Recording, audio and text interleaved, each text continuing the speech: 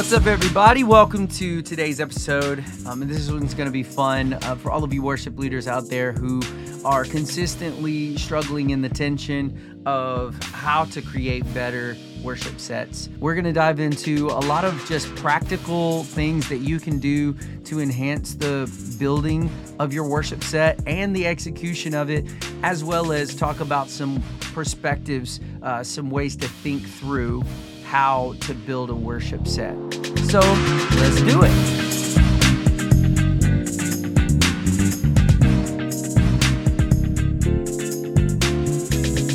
Well, what's up, everybody? Welcome to the next episode of the Worship Mentor Podcast. My name is Caleb, and I get the honor and the privilege of being the host of this podcast. The Worship Mentor exists to help worship leaders increase their influence and leverage their leadership, all for the sake of growing the local church. I am so honored and excited to get to talk today as we dive into set list building. Of course, for worship leaders, this is one of the most practical things that we do every single weekend. And as you probably learned by now, if you've followed along, first of all, I just want to say thank you for all of our listeners out there. Thank you so much for following and supporting. Absolutely love and appreciate you guys. You're part of the Worship Mentor family, so love you guys. But as we go into set list building, just know that there is such a plethora of ways to plan a worship experience. There's a variety of ways, and we can cover them all, but that podcast episode might take 2 hours. So I'm not in the habit of making 2-hour podcasts. I'm going to keep this short and sweet and to the point and kind of give you a couple of different ways that I myself plan worship sets. And hopefully this will give you a good handle on not just, what to do, but in the mindset behind why you do what you do. Okay, so let's do this thing. So number one, when planning a worship set, is to involve the Holy Spirit. I know that this sounds like, wow, duh, Caleb, but you would be surprised how often, even as a worship leader, that I have planned a worship set and then I get to the end of it and think, oh God, I didn't even consult you at all about this worship set. I just put it together. I just did it because I know how to do it. And there is definitely a both and to that. There is the execution side where at the end of the day, you have to pick some songs.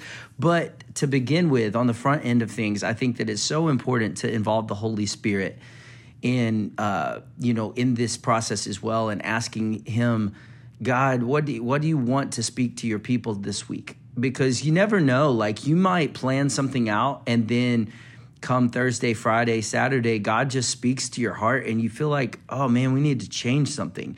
And so just know that the Holy Spirit should be partnering along with you in this whole thing. And we should be seeking to honor him first and foremost, and honoring the Lord, with the talents that we have to do this, but bring him into the picture. Very first thing. The second thing is collaboration. Collaboration is an amazing key that opens a lot of doors.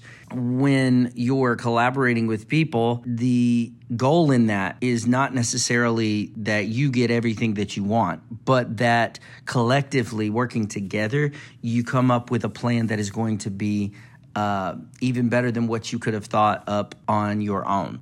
Third thing would be thinking about the demographic that you are serving. Is this a worship event for college and young adults? Is this a worship event for youth? Is this a married couples retreat? And you have, anywhere from young 20s to 60-year-olds in the room. You have to learn how to span the difference. And I can't tell you how important connection is when it comes to building a worship set.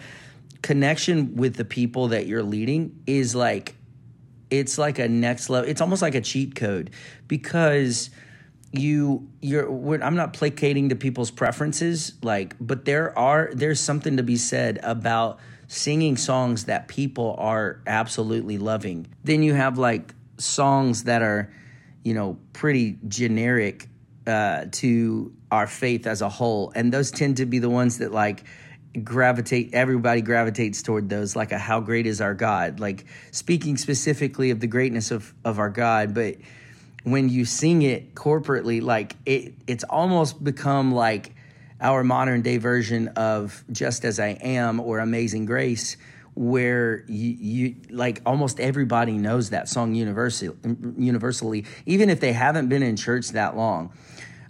So that one tends to be an easy one to draw from. So you always, in my opinion, you always want to have those, if they're not in the set, you always want to have them in the back pocket as an idea of like, hey, here's where we could go.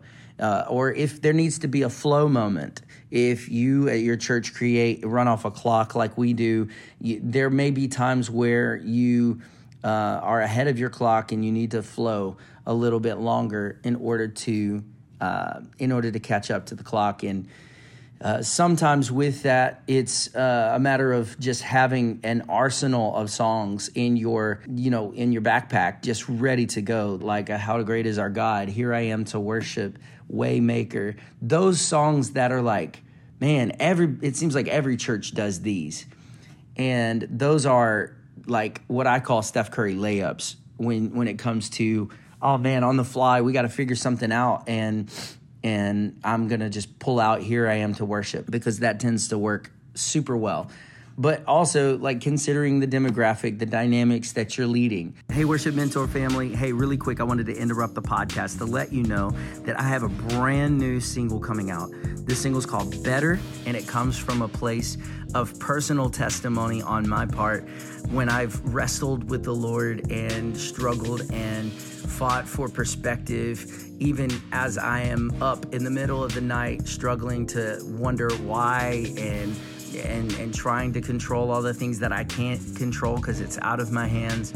But I felt the Spirit of the Lord tell me to tell you that if His eyes are on it, you can take your mind off it and you can trust in His faithfulness. He's been too good to you for you to start doubting right now. His ways are higher, His burden is lighter, and His ways are better. It'll be out on all streaming platforms September 28th. Here's another thing that you can do is to sit down and consider the ebb and flow or the dynamics of your worship set. So typically, I know for a lot of churches, this is the flow.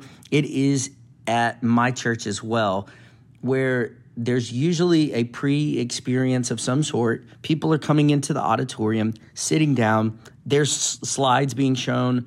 Maybe there's some interactive things going on. Maybe there's a video that's being played, pre-experience or a pre-worship service.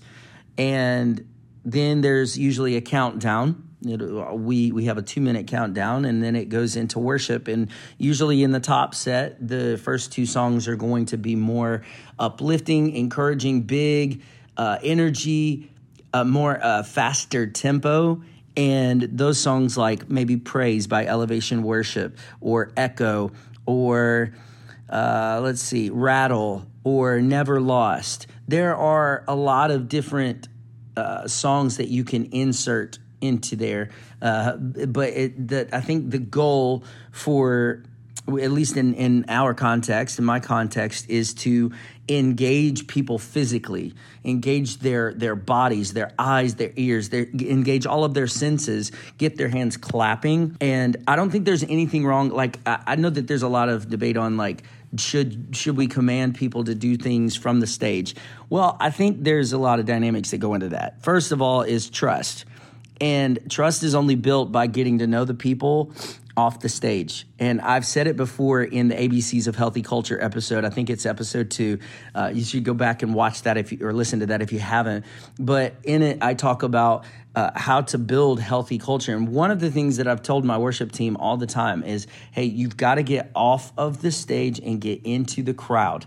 Your effectiveness on the stage is only going to be as great as your effectiveness off of it. If you can't connect with people outside of what we do on a Sunday morning on a stage, then your ability is very limited based on the amount of trust that person can have in you. Trust is built through vulnerability.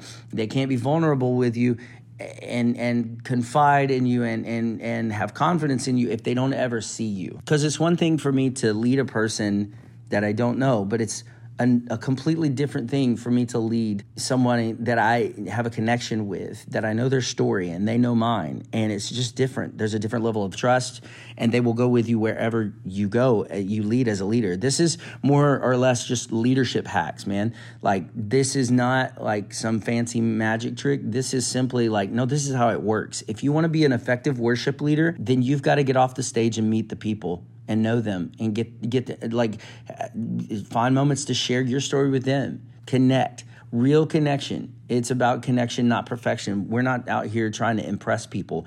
We're out here to minister to the Lord first and foremost, and then to create an atmosphere free of distractions where people can encounter Christ and he can encounter them and change their life forever. So that's the ultimate goal of worship set building, is to create an amazing flow. Yes, we want the dynamics to be there. Yes, we want the up and downs to be there. Yes, we want the energy to flow and it feel good. Yes, we want it to be distraction free. Absolutely. But at the end of the day, all of this is so that people that come into our buildings that may or may not have a relationship with Jesus, or maybe they are in a very tough spot mentally or emotionally or even physically, and they need a touch from God in more ways than you could do. Your job is to steward those moments and to lead with energy and excitement, to lead with worship and passion, knowing that like you're just setting the tone. So these are a couple of different ways that you can build worship sets. A couple of things to think through dynamically, and I hope that this gives you the starting blocks that you need to be able to really step into a new season of set list building and feeling a freedom and a sense of knowing like I can be confident in this, knowing that I'm ultimately doing what God has called me to do. I am serving the local church. I love the local church, and I want these experiences to be the best that they could be. Well, that's going to do it for us today. But before you go, please like and subscribe. If this podcast has any content that has been helpful for you, share it with your friends, share it with your family, share it on social media. That would mean the world to me. And also leave a review. I would love it if you guys would go in and leave a 5-star review. That would be so amazing. Love you guys and can't wait to see you next time.